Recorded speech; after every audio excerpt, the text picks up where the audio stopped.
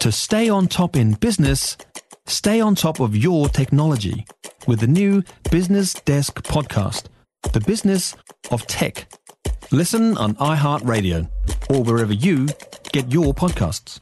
There are questions around when the interest rates will peak, given that ANZ, BNZ and Westpac all cut their 2-year rate this week. The Reserve Bank's OCR decision is obviously next week, and with us now is Liam Dan, the Herald Business Editor at Large. Hey, Liam. Hi, Heather. Okay, going up by how much? 50 basis points again, I would say. I would say, or all the economists seem to agree.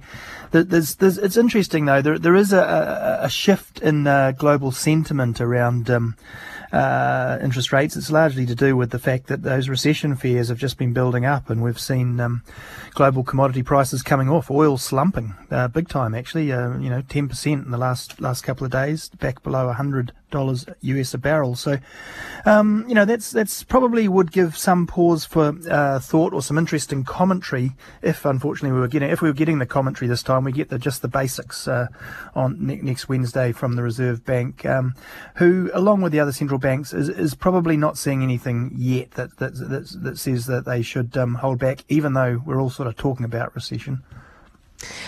If we are talking about recession, and we're basically doing the work for the Reserve Bank, aren't we? That they don't have to do with their interest rates then, because we're pulling back and hoarding our cash. Yeah, I quite like this idea. Normally, in a normal economic cycle, we worry a lot about talking ourselves into recession. I guess that's still an issue.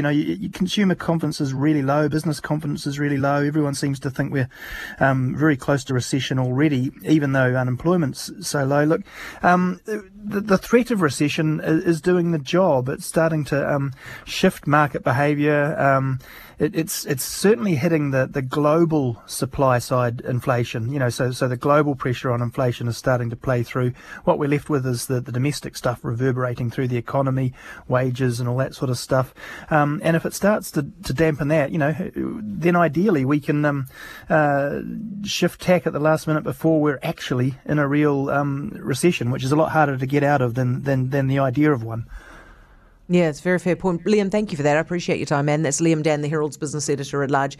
Somebody's asked, this is on the hospitality workers, how long will it take when our high-value tourist turns up to restaurants closed and service substandard accommodation before we get a bad reputation and tourists stop coming? It's not going to matter, because it's going to be regenerative tourism, remember? So we'll just basically get the tourists to help us in the kitchen.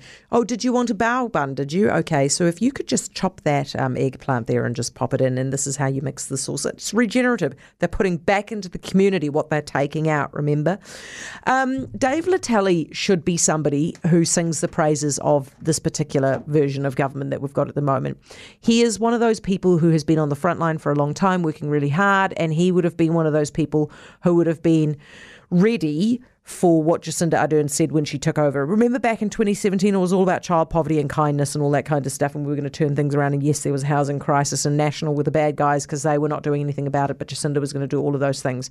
So that is the person that Dave Leteli should be supporting. Look at how frustrated he is right now with that, right? And you hear this across the spectrum of people who are helping on the front lines. I mean, I don't know how many times we've had Bernie Smith from Monte Cecilia on various programs on, all over the media, basically saying how frustrated he is and how things are getting worse. That's really that should be worrying the government a lot, because if you look at what's happened to Bojo today, right? I was reading an article out of the UK. It said that the voters do not care very much about the scandals that have brought Boris Johnson down. What they are more frustrated by is the feeling that he's not doing anything to help them out. They've got an energy crisis like they haven't had in God knows how long. They've got a cost of living crisis. Things are difficult. There's a war going on in Ukraine, and their sense, the war in Ukraine less so, but their sense is that Boris Johnson is not doing anything for them. He's off doing other things. Is the same thing not happening in New Zealand right now? Do we not also have a sense that this government says a lot of things but doesn't actually deliver? And that's exactly what you've just heard from Dave Leteli. He's frustrated because he can see all of the problems, and the problems have been there the entire time the government's been in place, but there's nothing actually being done. And David Clark sets up a grocery commissioner and says, it's going to fix everything. Well, how long before it fixes everything? It's not going to fix anything before 2023, if ever. So the problem that they've got right now is that they are running into the same trouble potentially as Boris Johnson. And look at how it's ending for Boris Johnson. I would just say they need to think about actually doing some delivery. Haven't we been talking about that since the days of KiwiBuild? How ironic.